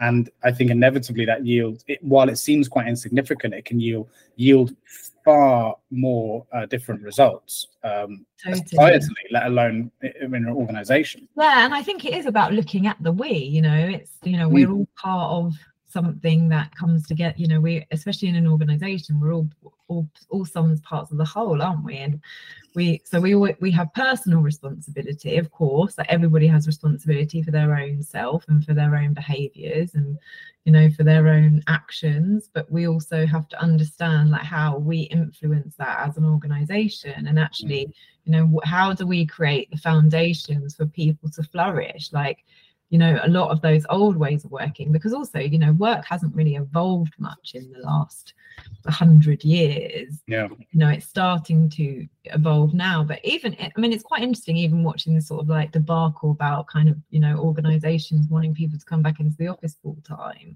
You know, that I'm hearing that a lot. Like, big organizations that I work with, they're like, oh yeah, we're telling everybody they need to come back in the office all the time. And it's like, well, why? You know, where's that flexibility of, yes, maybe we need to be in the office certain days together as a team, but actually for my people are going to be more productive, and their well-being is going to be better because they haven't got to commute for 2 hours a day, then, you know, why are we being inflexible about that? And so I think there's so much kind of like just unlearning and redesigning things that we just need to do as a society, to be honest. Yeah, no, I agree. And I do think resilience is one of those skills that, you know, we can learn. It's something that we can actually really learn. So I'll give can it be learned though, or does it through being taught, or can it only be learned through experience? Because I personally believe it can only be learned through experience. No, see, well, there's a difference there, and that's based on positive psychology, or the science of positive psychology. So if you think, I'll give you an example of an optimist, right? So you think that or we've traditionally been taught that you're either pessimistic or optimistic, right? And if you're optimistic, it's like, oh, you're born with it, and nothing's that black and white. Nothing's that black and white. No. And actually, optimistic people are more resilient, because they don't look at, you know, they look at the glass half full, as opposed to the pessimist who looks at the glass half empty. But what you have in a workplace is you probably have a 50-50 split down the middle of pessimistic people and optimistic people, and it's no fault of their own, you know, either way. It's just kind of, you know, if we also think about our brains having a negativity bias, I think it's like 70% we have a negativity bias, or something. That might not be Well, I think it's just human beings as a whole, from my understanding. Well, that's what I mean. What I was talking about, the brain has a 70% more chance thinking to the negative. So all human beings have a negativity bias. Now, that's because our kind of programming system hasn't really upgraded in the last, since we've been on the planet. So our limbic system, which is what activates your flight and flight response, is looking for threats all the time. So of course you're going to be looking like you're prone to the negativity bias, because you're always going to be looking at, survival, safety, running away from a dinosaur if you were alive back then, or whatever it was that were the threats. But to modern society, our brains haven't evolved to distinguish running out of coffee and being chased by a shark. Like, it's the same thing. So maybe two extreme examples. What I'm trying to say is the brain has the same response, right in terms of like, and that's where anxiety and depression are such issues with modern society, is because of a lot of flight and fight responses are being triggered with very mundane things, and that's causing a huge amount of chemical imbalance. Totally. And the workplace is obviously a playground for that. Hugely. Hugely. So what were we talking about? Back to the optimist. So you can change the way you think to become more optimistic. So there's a way to do that around reframing situations. So when we were talking about kind of resilience. So when you look at a perceived negative experience, you reframe it and you say, well, what could I learn? There's many different techniques that you can use. But a friendly reminder to share this episode with your network, subscribe for more, and join the conversation in the comments. It really helps us out. Thank you. A gratitude practice is also one of those. Now, people think, gratitude practice is really fluffy, like whatever. It's actually but it's about rewiring, isn't it? It's scientifically proven to rewire your neural pathways. So if you're somebody who does tend to, notice the negative, and also is because they're noticing the negative, or having a more negative experience of life, or, they don't feel as happy, they feel like life's a struggle, things are really tough, I'm not happy, why don't things work out for me? Like all those kind of belief systems that operate from somebody who is kind of having that experience. Whereas you have the optimist who will have challenges, because optimism isn't about toxic positivity either. It's about, being able to ride the highs and lows of life. Being human's messy, like it is ups and downs. Like sometimes you'll be, driving down a nice country road, sun's out, it's all lovely, and then in a split second you can be in a horrific thunderstorm. It just, that's what life is. So an optimist will approach life in a different way of even those times being able to come. It's like, well, there's three kind of things you can do. Is like, well, what can I accept in this moment? Like, what can't I do anything about? Like, what can I accept? What can I control in this moment? Like, where's my agency of being able to do something? And then the third one, which is the really important one, is like, what can I let go of? Because ultimately, we're not going to be able to solve all problems. We can't rewind something and do it again differently. If it, maybe we can for some things, but most things we can't. So if you can kind of look at every life circumstance, especially challenging ones, in those ways, what can I let go of is the biggest one. What do I need to accept in this situation? So say, for instance, you're losing your job. Well, if you resist that and you just constantly keep worrying about it and think, well, is there a way I can change that? Or, you're consumed by thoughts of that, it's not helping you. You're going more sort of down into the rumination and the stress and the anxiety and the depression. But if you're able to kind of say, well, I have to accept that's just happened, I can't do anything about it, what can I control? How can I get a new job? What do I need to do? Like, what are the actions I can take? Can I work? Is there someone I know who can give me a job? Like, whatever that is, I'm just using that as an example. That's a great example, though, because I know people who have, obviously loads of people who have been in those situations. So it's a really relatable one. I've been in that situation before. And there is definitely a huge difference I've noticed in the sort of those that take the optimistic approach compared to the pessimistic approach when it comes to the correlation between that and those that are more likely to find the next job. And not only is it, maybe there's some relation there between sort of hireability, in the optimists are probably conduct interviews probably perform better in interviews and so on, and maybe they come across as more likable, whatever. But ignoring that, I think the correlation actually just comes down to how they deal with it. Because even in very, very simple terms, if someone's going to throw a hissy fit when they lose their job, and they're going to make things difficult for their employer, to get them out the door, and not return property, or not do the exit interview, and just generally be a nuisance, well, the employer's not going to help them with anything else. But actually, 9 times out of 10, the more positive and optimistic individuals, myself included, by the way, I put myself into that camp. We're just like, okay, it is what it is. I don't necessarily agree with it, but I don't have to. I respect your decision. Leave amicably. Leave with your head held high. Every single time, almost every single time, the ex-employers will help make some connections, and do you know what I mean? It's like, it goes a long way. Because like you said, positivity breeds positivity. And so actually you're giving yourself more opportunities for success if you just, accept things and move on and try and make the best out of them. Yeah, totally. So that's a great example, I think, because there's so many things in there that I just suddenly thought of several people that are just like, you idiot. When I've seen people do it where they're just like making things more difficult for themselves and everyone else in that situation, it's like, you're an idiot. What are you doing? Like, what point are you trying to make? Just accept it, and leave on a positive note, because you're burning bridges. You just never know what you're missing out on by squandering the opportunities just for a small amount of satisfaction for being negative. For what? Exactly. But then, some people, where they're used to being so negative, it's like they're almost addicted to the cortisol, and that's something as well is to look at and address. And thank God, if you kind of track your life experience in the last 3 months, and you kind of look at what's been happening in my life, and oh gosh, lots of drama, lots of whatever.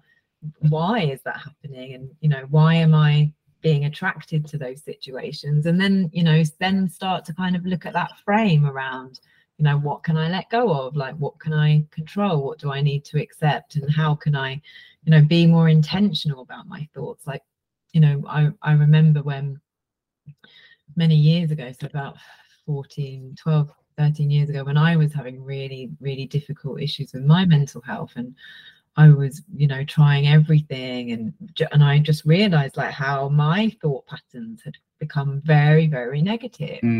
Like, not just my thought patterns, but like my beliefs about myself. And I just sort of started to think, well, if I don't change this, and if I don't start to kind of, and I never was like that before, it was because, a circumstance, and then, mental health illness, and then the kind of reverberations of that. But then you start to learn these patterns, and they become, you become very used to them. So I started to, and it was when I sort of started to meditate, actually, that I was able to draw awareness, because my brain, like most people's, was just completely on autopilot. I think the average person, there's lots of different things if you look on the internet, because you know what the internet's like, but I think they say between 60,000 to 10,000. I think it's more probably like 10,000 thoughts a day. So if you think you have 10,000 thoughts a day, it's 70% of those thoughts are negative. So they might not be downright, glaringly, obviously negative, but even just sort of, self-talk to yourself, like, oh, why haven't you done that? Or, oh gosh, you should have done this, or you're always late, or whatever it is that how you talk to yourself. Those things make a real impact. Oh, 100%. Yeah, I only have about 50 thoughts a day, so ignorance is bliss. I'm okay. Yeah. Well, there's always that to do, isn't there? And I started to kind of realize through meditation, I started to become a bit more aware of my own thought patterns, and I started to see, gosh, like, that's another negative thought, that's another negative thought, and I just started to see them. And I actually used to play this game with myself in the beginning, where I used to have like this electric fence around my brain, and every time I had a negative thought, I'd just like fry it on the fence, and then it sort of became like funny, and just I kind of got out of the habit of beating myself up about having negative thoughts, and just was like, you know, I'm not attaching to the fact that I'm having a negative thought. I'm observing it and I'm choosing to let it go, rather before I was like holding on to it, you know, and or it would just become habitual for me to think negatively. So once I sort of started to do that, then, you know, things started within a couple of weeks, things started to really shift in like my mind, because I was like more in control of like what I'm actually thinking. And I want to go even a little bit deeper here now as well and talk about this Japanese scientist, which I can't remember the name of now, but again, I'll send it to you so you can put it in the chat. Now, he did these fascinating experiments with water. So if you think a human being is made up of 70% water, so he did these fascinating experiments where he got a glass of water and he put love, like the name of some emotions, on the water, and he got some school children to all think thoughts of love and direct it at this water, and then he froze the water and was able to get the structure, and it was like a beautiful snowflake, like all symmetrical, like really beautiful. And then he sort of went a bit of a step further, and he did different emotions. So I think it was like love, gratitude, compassion, and they're all different shapes, which is just absolutely fascinating. I vaguely remember, did you mention this to me before when we first spoke? I do talk about this. Yeah, I vaguely remember you mentioning this before, and I think I even went to look it up, and I honestly can't remember if I've ended up finding it. Please do send it over. Yeah, the name escapes me right now, but and then he did the experiments with Kate and playing like death metal, and like what happened to the water, and the structures were all like deformed, and like they just had a really weird like energy about them. Yeah, so death metal can be quite relaxing sometimes. So if you think you're made up of 70% water, and that experiment proves that, you know, thoughts affect matter. So if you're 70% water and you think negative thoughts, or you just even perceive yourself negatively, what's that doing to the structures in your body? So, you know, there's so many more layers. But to your point, even disregarding that piece on its own, it's enough just to understand that, you know, neural pathways get you know, built. And your brain starts getting used to certain states, right? Like you mentioned about your experience, like, 13, 14 odd years ago, you mentioned earlier, you know, I was in a similar position not that long ago as well, about 8 or 9 years ago, in a very abusive relationship at the time. And, you know, during that point, you know, you sort of slip into it very gradually, and you just don't realize you're there. And again, as an optimistic person, even people saying you don't seem yourself, you seem a lot more negative than you used to be, you're just like, no, I'm still me. And you're completely oblivious to it, because your brain has very slowly started to take on board, and you start believing the things that you're being told, and you start convincing yourself of those things you're told. So even without that other element, which, you know, some people, you know, may or may not buy into, but regardless of that, you don't even need that to back up your point. It's the science is already well proven there that totally. you can very easily slip into, like you said, being addicted to some ways of these chemicals, but also just not having that ability to step outside yourself and have a critical look. And I think that's why self-awareness is so crucial, because without self-awareness, you know, you're just functioning on autopilot, and you're not even, you know, not even realizing that probably life is a bit mediocre, and that you're not actually that happy, but you're just so used to it that you don't know anything different. And I think people conflate I was just saying, I think people conflate self-awareness as well with what other people think about them. No, people conflate those things together, and it's like, no. Self-awareness doesn't mean think about how you're being perceived. Self-awareness is just about, you know, what do you believe of your own perception. You know, it's very different, and I don't think a lot of people misunderstand that when you're saying, you know, you don't seem self-aware. It's like, oh well, I don't care what other people think about me. It's like, no, that's not what we're saying. You know, it's a bit more than that. Yeah, and I think obviously other people can be mirrors, like, you know, people can maybe reflect things to you that maybe you are not aware of about yourself as well. So I think, you know, self-awareness is about going within too, but we can be assisted in that process of becoming more self-aware by the way that other people interact with us too. So I think that is something to be sort of cognizant of and kind of understanding. You know, if people keep walking all over you, then you need to have a like reflection on, you know, why that is, like, you know. Well, it's like we were saying, it's the difference between that underlying philosophy of you know, are you a victim? You know, why is this happening to me? Versus, you know, well, you know, what can I do to change it? And you know, it is the power in me, or is it in other people? And yeah, you're absolutely right. In that situation, like for example, for me, well, I'd allowed it to happen. And the reasons I had allowed it to happen and get to that point was because of what I wanted out of it. My motivations for being in that relationship were wrong, right? And you know, all sorts of other things. And once I started picking that apart, and like you said, having that self-awareness, I realized that the control was in my hands. Yes, the blame was also on that other person for how they were treating me, but I'd allowed that to happen and enabled them to do that. And that was something that that was my fault. Right. So I had to take responsibility for my part of that, you know. Yeah, I think, you know, we're just all so complex, and there's just so many factors that influence all of us at any one time. And we're a mess, aren't we? Well, I think we're like a good mess. Yeah.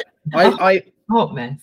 I view it in the same way that because I'm fascinated by things to do with the cosmos and the universe and so on. And there's what always fascinates me about space, about the universe, is how it's seemingly a chaotic structure that over time has formed order, right? And that's the beautiful thing about physics and about the universe as a whole, is that, you know, through given enough time, every chaotic structure begins to form to become orderly.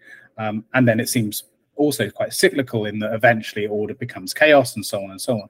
And that's very much how I view a life. Yeah, you know, totally. that you know, throughout our life, you know, when you're first brought into the world, it's complete mayhem, right? Like we've got a newborn running around at the moment, and it's just like, but then you can start seeing the order come in. And it's like they're making sense of things, and there will be another shift and another shift and another shift as new chemicals are introduced into the body, either from consuming them or from, you know, hormones in the body, and as it changes, and there will be shifts in chaos and order as it goes throughout, and the experiences that they have, and that's just the way it is, right? And we're constantly evolving, and we can choose to be conscious, and we can choose to stop being mad, and we can choose to kind of move beyond the limitations that we might find ourselves in, or we can choose to stay stuck. And I think that's, you know, where choice comes in again. You know, the amazing thing about being human is we have free will, so we always have, you know, the ability to, you know, change things. And you look at some people out there, like some amazing people that have, you know, turned, you know, hideous circumstances into, you know, almost like unbelievable success because of their mindset, because of the choices that they made. And I think we should all be inspired by those, you know, role models among us, and, you know, within our networks, you know, outside of our networks. You know, there's plenty of people that you can look towards to think, wow, well, if they can do it, you know, I can do it. And that's the optimistic way, not the pessimistic way of, if they can do it, why can't I do it? Yeah, that's exactly. Not fair. Which seems to be an easier thing to look at. So it's all about your mindset. 100%. And it all comes back to, you know, those two words, which I think are so important, is self-belief. Because if you believe in yourself, then you are capable of doing anything. You know, you have the power. But if you don't believe in yourself for whatever reason, it's time to start unpicking that and seeing, you know, where that stems from, and like how you can, you know, start to believe in yourself. You know, where can you become more confident? You know, where can you start? Like my journey of starting to feel better was just little steps. You know, what can I do? Because you forget yourself. I think when you're in those sort of, you know, depths of mental health despair and those challenges, you know, you even, you know, I just felt like I didn't even have a personality. Like I just didn't have a conversation with anybody. Like I had nothing to offer, and, you know, you've lost yourself. You lose this sense of self. And so it was like, for me, it was my journey back to self, of like, how can I find myself again? Like, you know, what do I actually like? What makes me smile? What makes me laugh? Like what do I enjoy? And then I set myself on a quest of, like, once a month I would go and do something on my own that I'd never done before, to try it out. Like some of the things I was like, oh God, this is hideous, this is like really uncomfortable, and other things I was like, I really like this and this is fun. And but every time I did it, I had to face my fears. You know, I had to face my fear of, you know, first of all, doing something on my own when I didn't feel confident, when I really did lack that kind of, you know, sense of self that I had before, and just, you know, seeing like every time I did it, it just got easier. And then, you know, before I knew it, I was feeling, you know, back to myself, but even better than how I felt before. I think it was, you know, this constant, you know, I think as founders, everybody can probably relate to this as well. It's like, you know, my brother has this tattoo, and I always thought, why did you get that? Like, it's fall down 7 times, get up 8. It's a Chinese proverb. And I always thought, it's such a shit tattoo. And now I'm like, I totally get it, because, you know, life is about constantly falling down and getting back up again. But, you know, the less time you spend laying down on the floor, you know, why did this happen to me? And, you know, things are unfair, but like, actually, okay, that didn't work, what can I do this time? And you know, and it's very easy to be in that position on the floor, and just, if you know that you're going to constantly be falling down on the floor, to think, well, why bother standing up? I might as well just stay here, because if this is my natural state, life is trying to tell me this is where I belong. But that's not the point of life. Like, no. And life isn't really telling, I think as well, it's about reframing it again. Life isn't really telling you that either. Life is telling you, life is saying, okay, well, you know, you need to grow, you need to evolve. Like, you're doing the same thing, expecting the same result. You know, you know, you're not, things aren't going to change if you do that, and that's why you keep falling over. You know, and so I think I really like to now, like, use that as my mantra. Like, if ever, you know, when things, I say if ever, when things happen that are challenging and that do knock you back a bit, I just sort of think to myself, yeah, fall down 7 times, get up 8. It's just it's just life, you know. And if you want to succeed and you want to, you know, create something that's going to have legacy, and you have a vision, you know, you can't just, you know, fall down at the first hurdle and not try again, because your vision's not that solid, is it? If you do that, you know, if you're wanting to do something that makes a difference to other people, particularly, I think that's something that really, for me, keeps me going. Is like, well, you know, this is bigger than me. It's not really about me. And you know, yeah, I've had a knock here or a knock there, and I just get back up and just keep going. And eventually I know that, you know, something will happen that will make me glad that I didn't give up. I think there's definitely a lot of comfort to be found in altruism and stoicism as well, for people, things for people to look into. But like what you said about you forcing yourself to go off and do something that you've not done before and different, I think that from my understanding, there's been a lot of study on the psychology of that. I think it was originally based in people taking gap years and traveling and so on, and like the effects that it has on people's sort of psychology and even their sort of brain chemistry. And it's been proven without a shadow of a doubt that people being entered into uncertain situations is nothing but beneficial. Like if you're afraid of public speaking, go and do some public speaking. You're afraid of socializing with people, force yourself to go and socialize. Doing things that we're afraid to do or uncomfortable doing is proven without a shadow of a doubt to be incredibly beneficial. And it doesn't have to be you jump straight into the deep end. It could be, you know, you work your way up to it, you know, similar to what you mentioned about getting out of that sort of hole that you found yourself in. Same with me. It was like, sometimes you can't move because the journey seems so long, seems so far. And you're just like, well, there's no point. I'm never going to make it. Like, I'm never going to have that life I once had, or the life like that person or whatever. But like, that isn't the point. No. The point is like, at least take one positive step towards that. And still better than it was 5 minutes ago. And it's the same with this kind of thing. It's like, terrified to socialize with people, start small. You know, meet someone halfway, speak to them online. You know, there's always a way to get there, you know. And also, for full transparency, this is my therapy. Oh, like, good. Honestly, this is why I chose to do this. Is like you saying about going out there and doing different things. I have learned over the years what I need in order to thrive is stimulating conversation. That's what I need with different, exciting people. I was brought up in a household where, and I've said this several times on this show, I was very fortunate. I was brought up in quite a large household before my mum and dad split up. We were very, very lucky. And we always had at least 4 or 5 foreign students living with us at any one time. This was back home in Oxford. So at the dinner table would always be like 10 people, different cultures, different nationalities, different religions, different languages. And so for me, I was brought up on conversation as the way of, sharing ideas and exploring and all of the beautiful things that I think conversation brings. And I realized that some years ago, in order to come back to myself and who I am, I need to bring that back into my life. And just having quite a solitary life, working from home, running my own business, I need to find a way of doing that. And I was doing that with clients and meeting prospective clients and so on. I was like, I'm enjoying this.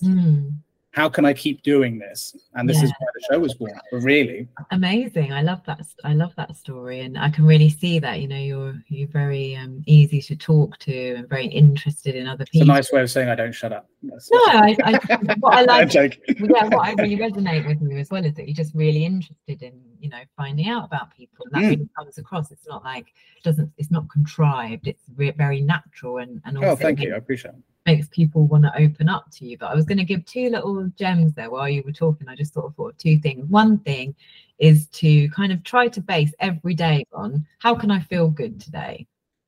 So what can you do in that day, whether it's for half an hour, however in your schedule, but what can you do to feel good? So it's just one thing that you can promise yourself that you're going to feel good, and don't not do it. So promise yourself, right, I'm going to go for a walk after work, or I'm going to buy my favorite ice cream on the way home, or I'm going to make myself go to this, or whatever it is, but just stick to that promise. And if you can do that every day, again, within a very short amount of time, you're going to start to feel much better. And I'm assuming within reason, right, in terms of like making sure we make healthy choices there. Yeah, making sure we're making healthy choices. Okay, good. I was going to say, otherwise, every morning, if you'd spoken to me when I was a teenager, it would have been right every morning. Right, I'm getting high. That makes me happy. I'm getting stoned. And the other thing that I was going to say about fear is we should look at fear in a different way. See, I believe that fear is where the gold lies. So whatever you're afraid of, go towards. And when you go towards it and you do it, you will realize that it's actually something that you really enjoy, but you have had this kind of belief system or whatever it is around. I think it's also a telltale sign. Whatever you're afraid of is something you should be doing. I always think that whatever you're afraid of is something around to do with your life purpose. So it's really about like facing that fear. And you'll find that when you face that fear and you start to do those things, that resistance falls away in like other areas of your life, because that one thing that you've been fearful of has been the direction that you should be going. So that, that's just a little I agree. It reframes fear as a whole and reframes anxiety, which is closely related to that. And that's the big issue, isn't it? Anxiety that underpins a lot of problems. Yeah, does for me. Fear-based thinking thoughts are us projecting into the future of well, if I do this, and most of the time it's around us probably not feeling good enough to do whatever it is that we're afraid of doing. Like, I'm not qualified enough. I'm not going to fail. I'm going to fail. I don't know enough. Like, they're better than me, or they know more than me. And I'm very well known for saying the sentence on this show, and also when speaking to people, that you should aim to be shit at something before aiming to be good at something. Oh yeah, we'll totally be shit at everything when we and like that, and I think that's a pretty good aim to have. Like if you're going to do something for the first time, then just aiming, not like purposefully, but like the point being, just accept the fact that you're going to do it. But at least if you have the goal of aiming to be shit for it, then you've completed the first goal. It's like, yay, I was shit at this. It's like, just think of it like a computer game. When you first pick up something and you're not very good at it, and you keep crashing on the first level, and then eventually a bit of practice makes perfect, and you get the hang of it. And I think just I think as well, recognizing perfectionism is such a joy hooverer, because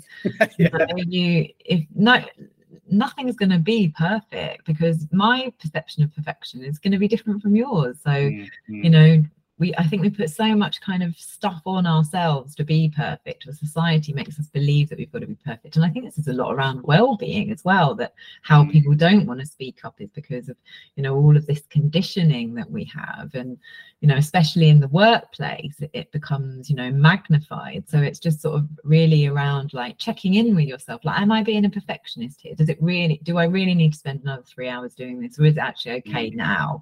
And can I just, you know, deliver it? And not just okay, it's probably great, but you're thinking it needs to be different. So, you know, just get it out there, and, you know, learn. Everything's an experiment, and sometimes you're going to put something out there and it's going to be successful, and other times it might not be so successful, but that should never stop you from and you do something often enough and it might very well get close to your idea of perfection, but it probably won't be initially, for sure.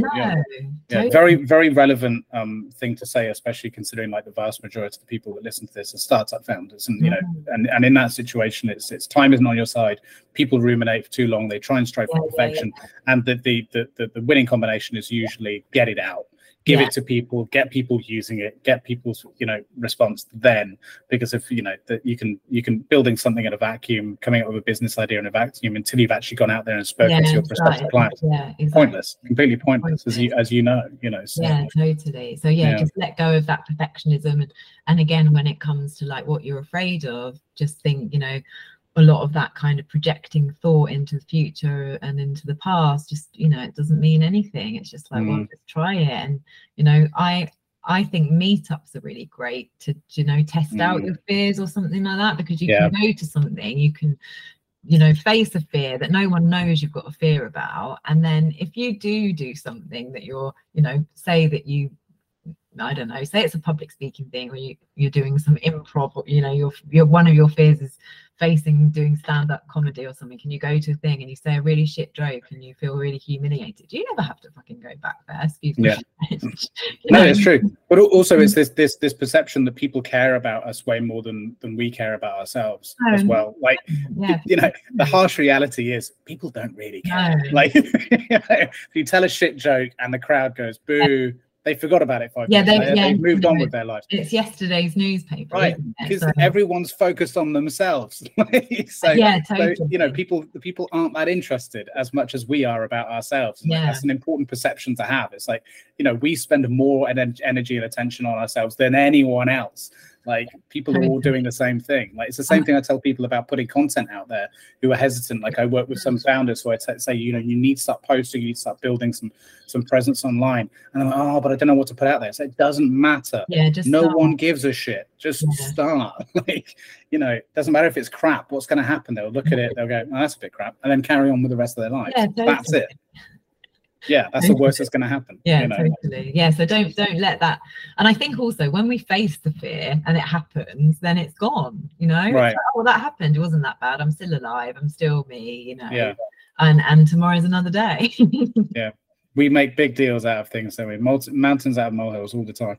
Well, look, we're wrapping up, and ordinarily at the end, I would have asked something for you to say a few words on something, but you already just did it, actually, which was if you had a couple of tips to give out there in a way, but really quickly, I guess, in 1 minute, because I do have to jump into another meeting in a moment. But maybe one last final thought from you.